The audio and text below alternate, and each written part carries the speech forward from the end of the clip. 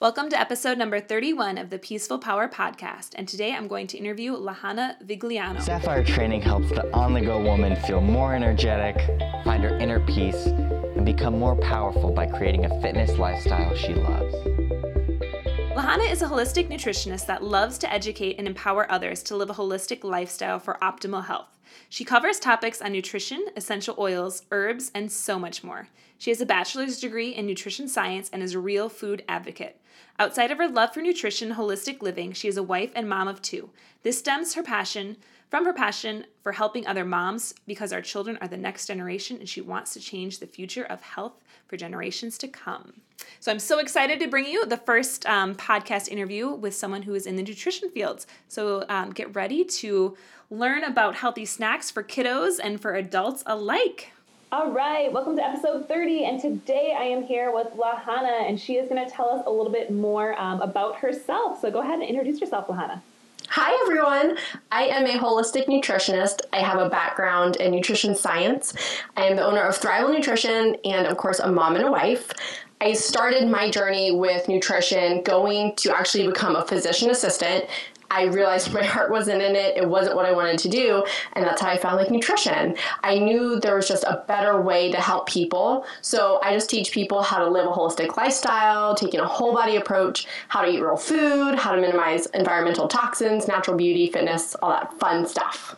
Yes, I love that. It's totally something that I'm aligned with, and I try to incorporate into my life and try to teach people as well. So I'm loving this, and you're more on the nutrition side, which I'm excited to kind of dive into. Yes. So I want to start off with kids. Since I just had my first son, I want to know, and he's not quite eating quite yet, but what are some healthy snack and meal ideas for kids? Awesome. Okay, I have two. So I have a 6-year-old and a 2-year-old. So I've kind of been there. I definitely, disclaimer, want to recommend that you don't start feeding any solids until 6 months. I know there's a lot of controversy of starting babies young on foods, but their guts aren't mature yet, which can lead to future health problems. So I always say 6 months and beyond is the perfect place to start implementing solids. Okay, so I would say fruits, veggies, of course, nut butters, hard-boiled eggs, grass-fed cheese, yogurts, and not the yogurts that you get in the mini kind with, the artificial flavorings and stuff. Yogurts. And then prepared items, just like sweet potato fries, cauliflower cheesy bread, zucchini chocolate chip bread. I mean, these are all snacks you have to prepare, but they're really delicious and nutrient dense when you do prepare them.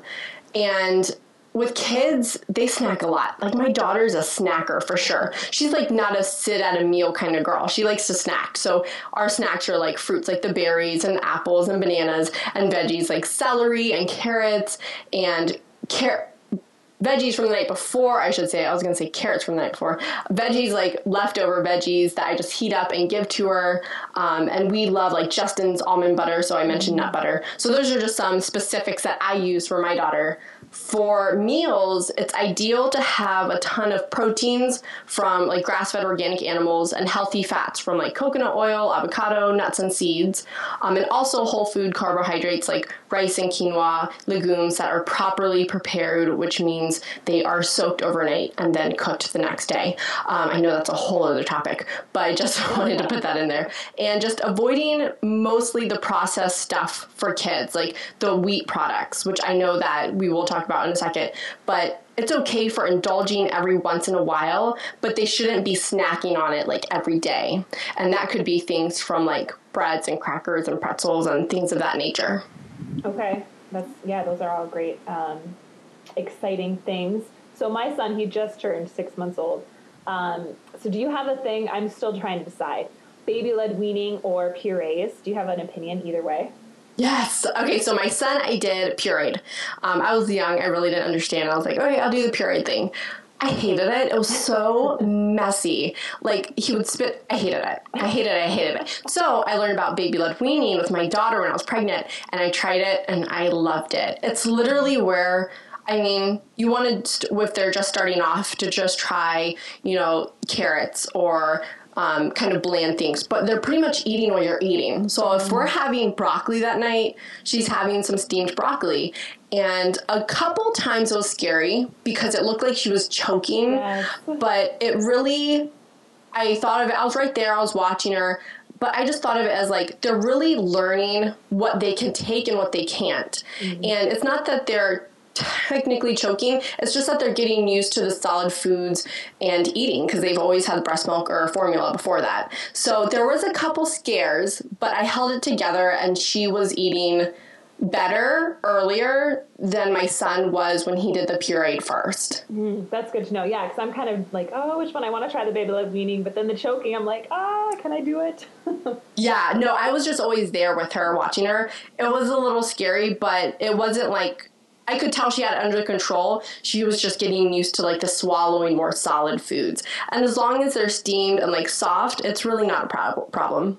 Perfect. All right. Well, thank you for those tips. Now I want to kind of switch into adults. So a lot of my clients are busy. I mean, everyone's busy now. So one of the things they have problems with is kind of eating healthy on the go. So do you have any like tips for how can we meal plan as adults, like grab and go foods, or even coming down to dinner? You know, people get home late at night and they don't want to cook and they just order fast food. Is there another way to kind of prepare food ahead of time, or any tips like that?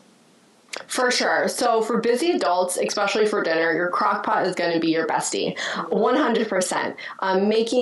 Making something and just throwing things in the crock pot early in the morning, and then you're coming home to like a meal that's cooked. It feels amazing. But on the go meals in general, lunches, breakfast, so many that are like already made are just full of crap. So it's really necessary to prep. And I know we hear that a lot and it sounds dreadful, but doing this, it saves you a lot of time during the week. You literally just grab and go. So things like meatloaf or chia seed pudding, an egg bake for breakfast, salads, which a batch cooked protein like adobo chicken or any type of chicken breast or steak, and anything like that you can just make a whole bunch of and then just portion it off so you can literally grab and go.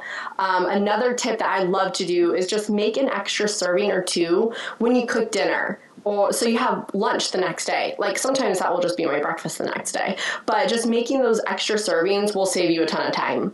The goal is to prep it and just grab it, eat it, go. The snacks I mentioned for kids also go with adults. So it's totally possible just to, have, a couple slices of grass-fed cheese or some meat roll-ups, which is like, I use Applegate like deli meat and roll it up with some grass-fed cheese, or prepare a bowl of egg salad or pre-made chicken salad. RX bars and LAR bars are really, really good for grab and go, and even shakes with grass-fed whey protein. I mean, I think the ideas are just endless, but you have to prepare and you have to be thinking of the week ahead of you and see what you're craving and just make it. Totally. Yeah, that's something that I know over the summer. I think summertime is hard because, we want to be outside and we don't always definitely meal plan. And I know I just started getting back into it this coming week, and I'm like, oh, this feels great. I'm back to preparing stuff. Like yesterday I sat down and chopped everything up, washed everything. I'm like, this is so much better than when I'm all summer long, I basically am like throwing things together last minute and, oh crap, I didn't buy groceries this week, that kind of stuff. Where you're like, oh. So I always think prepping is huge. Yes. I always love for those days of like your fridge is kind of bare minimum empty and you literally just do like a stir fry of random veggies and just whatever you have to like before it goes bad. Yep, that's literally what I did. Every Monday was our stir fry day. That's awesome. So another problem that we have, and I know I have this, is my husband and I like to eat differently. So I prefer, eating a little healthy. He always is like, oh, I need more food than this. Or if I try to, do some more like meatless meals, he's like, I need meat. So what do you do if your partner is not really into the same foods as you and you're trying to eat a little healthier?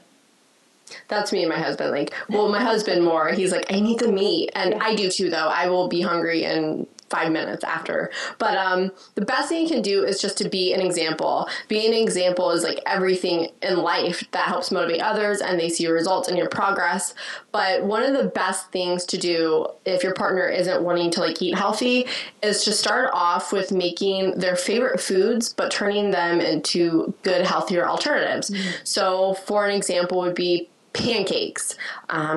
Instead of using the regular pancake mix in a box or making pancakes with processed flour, you would use like almond flour or coconut flour. And it's like the same food, but it's like you're making it healthier. And same with French fries, make sweet potato fries, burgers. Those foods are really healthy. I feel like burgers is definitely one of the ones that I was like, burgers aren't healthy. But if you use like grass-fed beef and you're using onions and garlic in it, and it's just real whole food ingredients, you don't have to suffer, and you can still eat healthy and live healthy, but still have your favorites. Mm-hmm. So that will help with the transitioning of eating healthy, is just starting with their favorites, making it healthier. And then they'll be like, oh, this is really good. And ta-da, it like works. And then they will be more open in the long run after you start with their favorites and then move on. But I mean, my husband, he eats a lot too, probably double as me. But I mean, I just make a little extra for that. But the best thing you can do is be an example and just try to start with the best, delicious, healthy recipes that you have. And then you can kind of start to introduce maybe the not so, the more dreaded foods, I guess I should say. Like if you have a picky eater and it's green things, you know, start with something they like and then introduce the things they don't like later. Yes, that's really good. Yeah, because my husband, like, the only vegetables he'll eat is like broccoli. And that's pretty much about it. So trying to introduce anything besides broccoli is, you know, it's quite difficult. So that's where even last night I was like, oh, try the cauliflower. I put it in the oven. I cooked it a little different way. Nope, wasn't having it. Yeah. And see, one of the best things is like a cauliflower cheesy bread. And those are, it was so good. And even just having that and be like, well, that's cauliflower. Oh, that's a good idea. Rather than just being like, here, have the cauliflower. Yeah, like you have to make it look to them appealing versus us. Like I'm the same way. Like I can roast something. It doesn't have to be pretty. And I'd be like, yeah, I'll eat it. I know it's healthy. I know it's what I need to do. But other people that may be picky, you have to make it appealing to them. That is a good idea. Yeah. Yep. Because he did that this weekend. We had, he usually hates onions. And my sister-in-law put onions in her hamburger meat. And he totally ate it and didn't even pick them out. And he's like, well, they were so tiny. I was like, what? I was like, okay, I see this. I can make it work. I just have to kind of sneaky kind of about it. It's all mental too, to be honest. Yes. So what are some of the best real foods that you would suggest for kind of everyone to eat? Are there any really good ones that you think should be in everyone's diets? So it's really hard to say just because everyone's so biochemically different inside and what works for one person may not work for another. But I would say the best food groups that we need are quality proteins from grass-fed organic animals and veggies and fruit. I'm a big fan of, I always pronounce this wrong, cruciferous vegetables. So like the broccoli, the cauliflower, the kale, the Brussels sprouts. Those are veggies that I just try to get in my diet at least once a day. They're just so full of nutrients, and the studies that are backing it of just being anti-cancer, it just motivates me to eat it. But veggies and fruit and good quality proteins are hands down the food groups that we need. Honestly, no matter who you are, different vegetables, some people may be sensitive to. I mean, that's on an individual level, but those are the ones we really need to be focusing on. They're just filled with phytochemicals, nutrients to feed our body, to live and thrive. And if you're wondering if you are specifically sensitive to certain foods and you shouldn't have it, I love the Pinner test. And I will make sure that Andrea has it in her show notes. But I'm affiliated with them because I love what they are trying to promote and help people, because everyone is biochemically different. And, you know, some people can have broccoli and some people may be sensitive to it. So it all depends. But the Pinner test is a test that you can test for food sensitivities. And it's just fun. And it is a little bit of an investment. We have like the HSA insurance. So we actually just pay for it for that. But you can use code Thrival Nutrition for $60 off, and they do offer payment plans and stuff if you can't afford the payment up front. But I highly recommend these type of tests if people are having like a stubborn weight loss or symptoms that aren't going away, like eczema or gut problems. I can't express how different everyone is. So you also can't compare yourself to each other on like, well, they're eating this and you may not. So is the test like one that they can do from anywhere or at home, or do they have to go somewhere to take this test? I also love this test because you can do it at home. They send you like a little kit, and it's kind of like when you check your blood sugar if you're diabetic, and you just put a couple of drops of blood on a cotton thing that they give you, and then you just send it in and you get your results. Oh, wow. That's nice and easy. Yes, it is nice and easy, but this will help you determine if you have any food sensitivities. I like that, yes. I've never done one, but I've always kind of curious about those tests because I've noticed lately dairy and meat do not go well together. So, and mostly after the birth of my son, I'm like, I just have gut aches after if I have too much dairy. So that's why I wonder if I've developed something. Yes, definitely. So do you ever suggest hiding vegetables into meals for your family? I know we kind of just briefly touched on that, but do you think it's a good idea? Do you think not? This is a hard question because it's very beneficial for little kids because they don't understand, and little kids are just like, no, that looks gross, I won't eat it. So it is beneficial to hide it from them. But when they get to a point of understanding, when they're older and especially adults, I don't suggest hiding vegetables because if you hide it, they really won't know they're eating it and they like it. So like if you go out to eat, like cauliflower, for example, they wouldn't order cauliflower because they're like, I don't know, I don't like it. But you know, like, well, I hide it and stuff and you do like it. Mm-hmm. So when they get to a point, it can backfire as adults, older kids. So I don't recommend hiding food for older people. And I use that example for my son Isaiah, who is 6. And when he was little, I did hide some foods and different things because he was just like, oh my God, little green things. But an example would be, I sit down with him when I think he was 5. I think it was last year. I really started to sit down with him. And if he was like, this is green, I'm not a fan of this, I really don't eat this, I said, Isaiah, we have good guys and bad guys in our body. And I was like, Hulk eats the broccoli. That's why he's so green and strong. And 2, when we eat these good foods, it helps fuel these good guys in our body to fight these bad guys. And I'll be like, and the bad guys, if they win, they can make us really, really sick. And I'll link a time back to when it was miserable and I was like, remember you had a stomach bug, or remember when we had to go to the doctor and they had to test you for strep and stick that thing down your throat? And he'll be like, he hated that, and he was like, yeah, I remember that. And then I'll be like, well, do you want that to happen again? And he'll be like, no. And then I'll be like, well, this is why we need to eat to fuel our good guys so we don't have to do that again. And he's like, okay. So when they get to that age and you can communicate with him the importance of real food and eating, and even just like eating things that don't look good, it helps. And I feel like that's a better strategy than, because he'll grow with that. When he moves out of the house, he'll understand versus hiding veggies, you know? Yes. No, that's a really good idea. When you talk about that in terms of gut health too, are you a probiotic believer? I am. Yeah. I am, especially with the right probiotic. Yep. That's where I just started taking one, and I'm liking it and kind of noticing a difference. Yes. So that's where I had wondered, do you do it with kids as well? Yes, I do.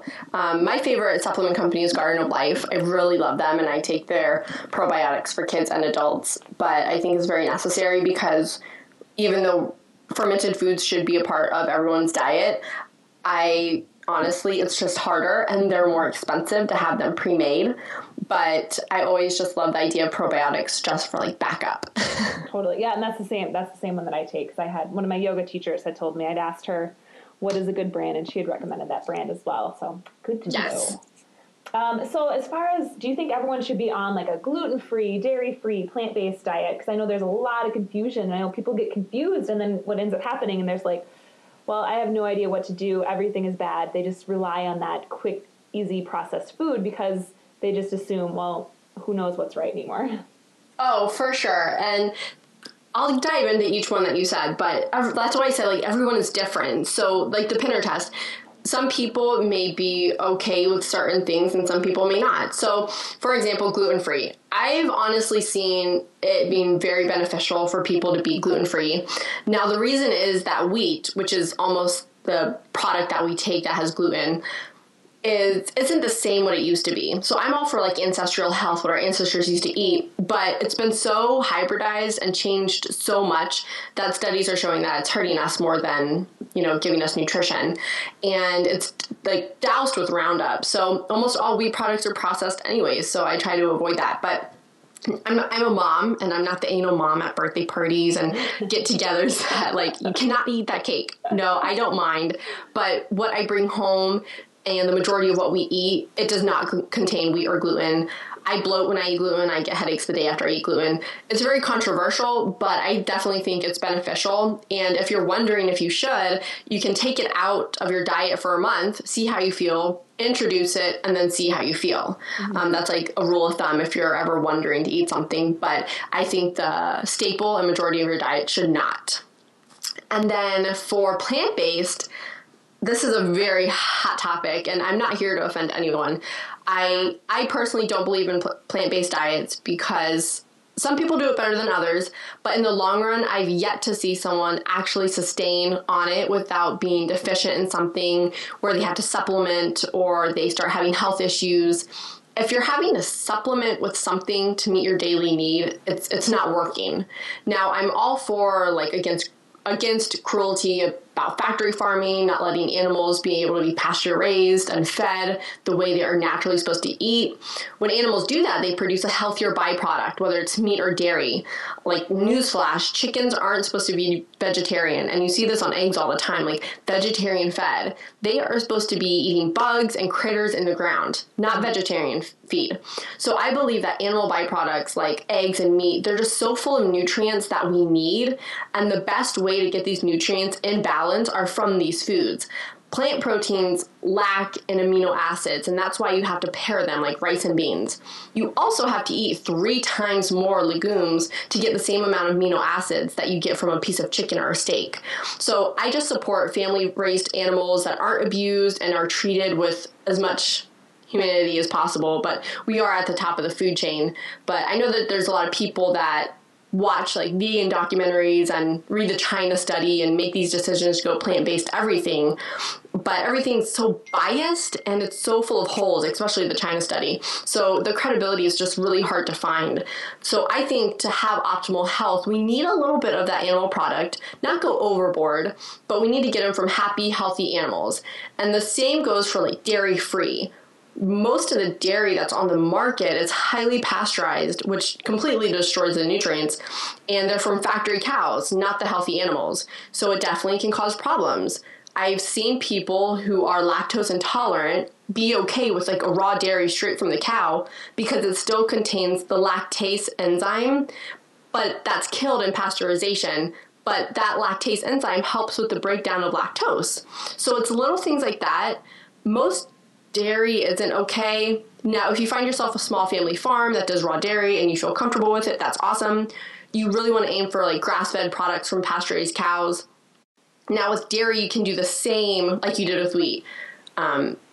Take it out of your diet for a month, see how you feel, put it back in your diet, and see how you feel. And everyone's so unique, you can kind of start to feel like what works for you and what doesn't. And yeah. Yeah, I like that. So for dairy, is there anything that you can substitute for butter? Because that's what I found. I'm like, I can't really, what can I do instead of butter? Oh, I love butter. Well, what's your against a butter? Well, I was trying to cut out dairy completely because I know every time I have like ice cream or milk, that does not sit well with me. So I was like, well, how in the world can I substitute dairy or for butter? And then cheese is also one that's hard to substitute, but I don't use a lot of it anymore. Oh, I love cheese. I love some grass-fed cheddar. Cheese, yeah, it's very hard to substitute. But butter, if you do want to take out all dairy, ghee is the alternative of butter. And it's you can buy it or you can make it on yourself. But I'm pretty sure I just buy it. I'm just cutting my time of having to make something else, but you can just heat it up and then the proteins will separate from the rest of it and you can skim off the top and then you're left with ghee. So ghee is, if you do want to take out dairy, ghee would be your good alternative. Good to know. I almost bought that yesterday when I was at the grocery store and I was like, but I wasn't 100% sure exactly what ghee was. Yeah. So kind of, let's go into like beverages. So I love coffee and I love tea. But do you have a preference? Like, are you a no coffee drinker, or tea is better than coffee, which it probably is. But what is your opinion? Oh, I love both. Yeah, I'm definitely both. I used to be just tea. I've recently became a coffee drinker because I just found what it can do for you. I drink coffee. I'm like, I'm getting a lot of stuff done. Yes. But the key to a healthy coffee is making sure you're getting quality beans, so organic, obviously, because there's toxins that can be grown in a damp environment if they are not taken care of properly. And these toxins can actually be the reason for jitters of after you have coffee because it's not a good quality bean. I also love getting direct trade coffee beans because fair trade's okay, but direct trade has more of a relationship between the farmer and the buyer, and I just love that. I just love cutting out the middlemen of stuff and getting things straight from the farm as you can. So Let's see, creamer. Okay, so that's the thing that really makes a lot of coffee bad too, is the sugars, the creamers that they put into it. So they have like coconut milk coffee creamer now that I love and I use. And you can even use like grass-fed butter, like a bulletproof coffee, if anyone's ever heard of that. But using those type of things instead of the dairy creamers that are just full of artificial sweeteners and flavors, it's disgusting. And then cold brew is gaining popularity from being less acidic than hot coffee, but you should honestly limit on how much you do. Coffee isn't bad. It's coffee bean. It's natural, but you shouldn't be doing like 5 cups of it. Same with tea. I love herbal and green teas, which they just have tremendous benefits in the body from like boosting the immune system, providing nutrients. And my favorite's like green tea, because there are tons of studies that support green tea and being anti-cancer, showing that these green tea has phytochemicals in them that can induce apoptosis, which is the killing of the cancer cells, and influencing genes in a healthy way. So both are great, and I definitely would say a balance of both. I would also say it's ideal to cut out caffeine before 2 to 3 p.m. so it doesn't interrupt your sleep cycle. And that coffee definitely isn't for everyone, especially if you have adrenal fatigue or various problems that you can test with your functional medicine doctor, doing like a saliva test, and among others. Yes. So I want to go back to the jittery thing. So now you're saying that bad coffee causes the jitters? This is good to know. Yeah. Well, yeah, I've seen experience from like people personally, and then I'm pretty sure I would have to link up a study, but I'm almost positive that the toxins that are the way the coffee beans are grown, and they grow these toxins, and you won't be able to see these are so tiny. It's just the way the coffee beans are grown, because the quality isn't good. It could be a reason for jitters. So like I know someone that used to get the jitters from coffee, and I think they got it at like nasty gas station coffees. And then versus when they made their own and had a good quality bean and used a good creamer, that they didn't have jitters anymore. So the quality can definitely affect how you're feeling if you've had bad experiences with coffee before. That is good to know. Yes, I suppose, because I don't get jitters very much, but I've had it a few times, and I was like, wonder why this randomly happened. But I should pay attention to what in the world I drank to get the jitters. Interesting. Yes. So now I want to kind of talk about the holidays, since they'll be coming up before we know it. Yay! And I know people eating around the holidays, such a tricky time, like pretty much from October, now with Halloween and the candy's out. I mean, the candy's out already, through basically the end of the year. I mean, it's just constant food around us. So how can people eat healthy but yet still live and enjoy life?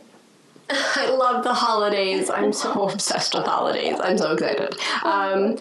Okay, so 3 tips. I would say 1, to try to be in charge of how much food is possible. Like, try to host the parties. That's what I do. I'm like, I'll host Thanksgiving and Christmas and all the holidays. But if you can't host, at least bring a couple dishes that you can have and make healthy alternatives. So like I said before, using like a favorite holiday, and then like a favorite holiday recipe, and then you just make it healthier. So deviled eggs. A lot of the problem with deviled eggs that makes it unhealthy is, 1, they probably use really factory farm nasty eggs. So you would choose like pasture-raised eggs, or at least organic eggs. And then you would use like avocado oil mayo instead of mayo that normally is used, that is full of inflammatory oils. And so just making little changes to holiday favorites can definitely help you eat healthier over the holidays. And my second one would be to fill up your plate with fats and proteins first. This will help you feel satisfied and satiated and not overeat. And my third tip would probably be to watch out for the drinks, because you need to limit these, because different holiday specialty alcoholic drinks can make you overindulge before you even begin eating. Yes, those are awesome. Those are great tips. Yeah, the beverages, they can always have those hidden factors, and people might not always pay attention, and they're like, oh, well, I ate pretty healthy, but then they don't even think, oh, shoot, I might have had a few alcoholic beverages over the weekend, and it just, it just blew your mind. Yes, full of artificial colors, full of sweeteners. I mean, the list can definitely go on. Yes. Well, now I want to switch gears a little bit, and I want to talk about essential oils, because I know that's something else that you're passionate about. So I actually love using essential oils, but I'm not as familiar with them as I'd kind of like to be. So what are your favorite essential oils, and what are they good for? Yes. Oh, I love essential oils. I do. I'm always like diffusing something or sniffing something. I always thought like what my son thinks of me when I'm, in the car in like a traffic jam and I'm sniffing oil. But yes, I love them. Okay, so I have a handful of must-haves. I have a lot of essential oils in the house, but I would say lemon, peppermint, bergamot. I don't even know if that's how you pronounce it, but hey, it's one of my favorite. Tea tree and a blend of like a germ fighter. They are my favorites. And lemon helps uplift your mood. It cleans the air when you diffuse. It's really great for cleaning, like mopping or making natural cleaners. It's a natural antibacterial and antifungal. Peppermint is amazing for headaches and nausea. It is my go-to 100%. And it's also good for relieving sore muscles. Tea tree is my other one. It's natural antifungal, so really good for dermatitis or athlete's foot, any fungusy type things. Acne, dandruff, avoiding lice, cold sores, definitely love tea tree. Bergamot, I don't know if that's how you say it. But it's my absolute go-to for stress and anxiety. And being a business owner, I definitely have my times of, trying to release a new e-course or a new ebook. So I've been through stress and anxiety, and it is my ultimate sniffer I have to help me calm down, refocus, and relieve tension. And it's also been studied to help with being an antidepressant. Do you usually put those in a diffuser, or do you put them right on your skin? I usually diffuse, and then I do put them in my skin, but if anything, if I'm like on the road, I'll just sniff straight from the bottle. Okay. I do put it topically. I never ingest, which I'll talk about in a second. Okay. But Germ Fighter, my last one, is my favorite. I always like diffuse. I really don't put on unless my kids or me are sick, but it's a must-have for having kids, especially if they're in school. I love to diffuse when my kids are sick, or even like preventing sickness, so I'll diffuse a couple of times during the week overnight when they're sleeping, and I have like a kid-safe blend of it, which is really amazing. Ooh, that sounds great. So I know that there are different brands for essential oils, and I mostly get mine from, again, that yoga teacher that I had met. She actually does her own line, and I know those are all great, and she researches and does her stuff. And the lavender one, it actually helped. So I was getting super bad Charlie horses, and it's like a lavender too, yes. And she made it, and I put it right on my calves when I would get them at night, especially when I was pregnant, and they would go away like instantly. So we were like, okay, well, we should bring it in, when I was in labor. So I started to cramp up when I was in labor, and I was like, oh gosh, this is not going to be good. So my husband put it on my legs, and it immediately went away. And so I told her, I shared, I'm like, I don't know what you have blended with this, but this is amazing. I love lavender. Everyone about that. I'm like, oh. So I know that brands make a huge difference, because I don't know, I'm sure not every brand would be able to do that. Do you have any go-to brands that you like to use?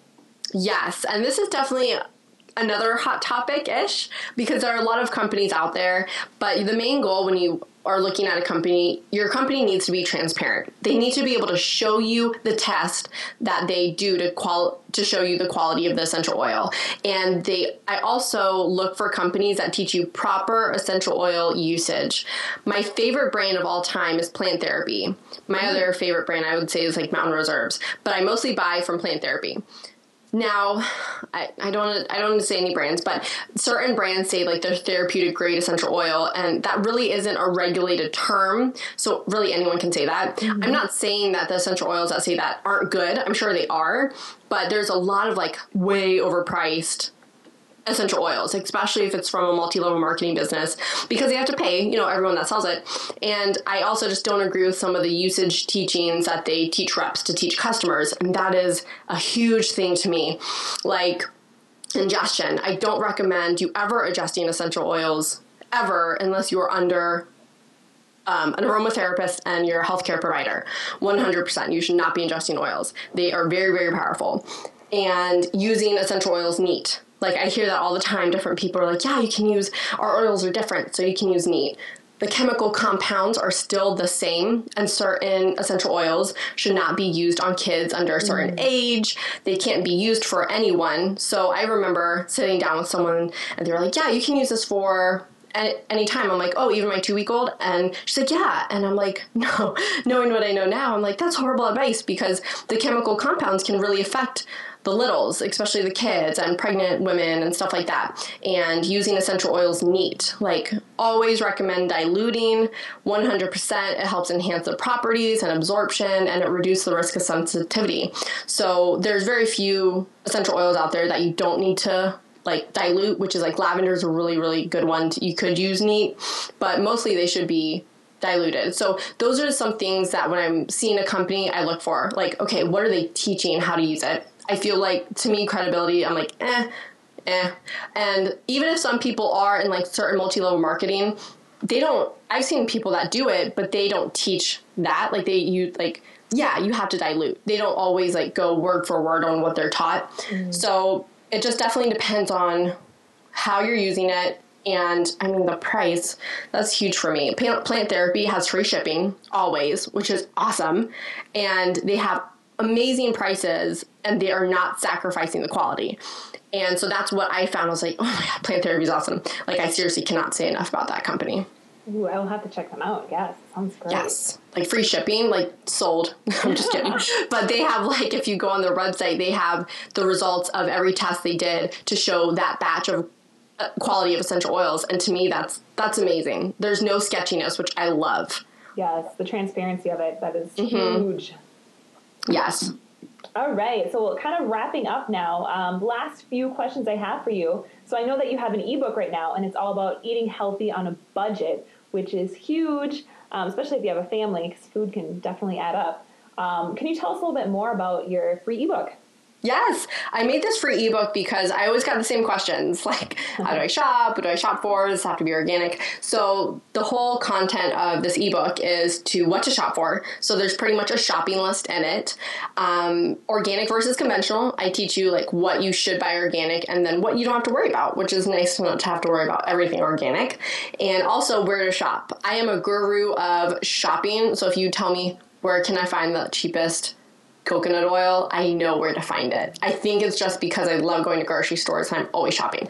But so I'm telling you where to shop to save money, and then just different money saving tips and tricks. Oh, that's awesome. That's cool. Yes. That is great. So now, second, where can we connect with you at? Yes, I am on Facebook and Instagram. And Twitter-ish. I like really don't use it. I just link it from Instagram. So Facebook, Instagram, Thrival Nutrition.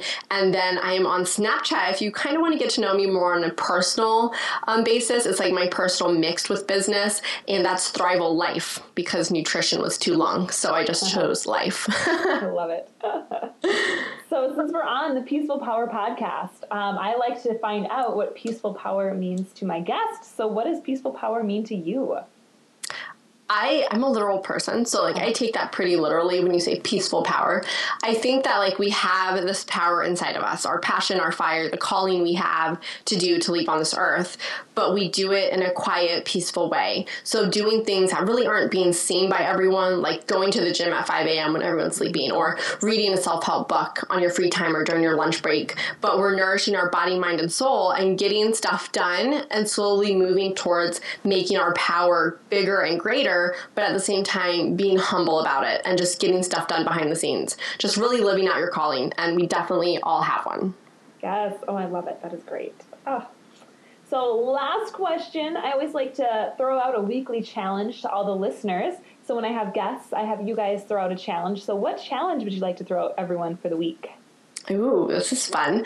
I would say the weekly challenge is to choose your favorite food and make it into a healthier alternative. Mm-hmm. So for an example, if your favorite food's spaghetti, you could use spaghetti squash, or you could buy a spiralizer and spiralize some zucchini into noodles. And so just making your favorite food into a healthier alternative. And if you're having problems with it, you can contact me on my website, www.thrivalnutrition.com, under the contact tab. Tell me that you're from this episode and podcast so I know who I'm talking to. And be like, hi, my favorite food is this. How can I make it healthy? And it's just so much fun, and you're adding more nutrition into your diet, which is such a win-win. So definitely that's my weekly challenge for you.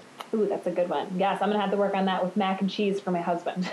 Oh, there's so many good mac and cheese recipes out there. Yes, I'm going to have to research and find that. All right. Yes, I have a recipe on my blog, I believe. You'd have to search it because it's been a while since I wrote it.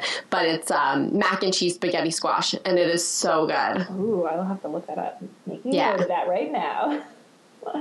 All right. Awesome. So thank you so much for coming on. It was a pleasure talking to you and getting some nutrition information, which I have not shared yet. So I'm excited to have people dive into the nutrition part because, I mean, your health, it's not just working out. I mean, a lot of it is what we put in our bodies.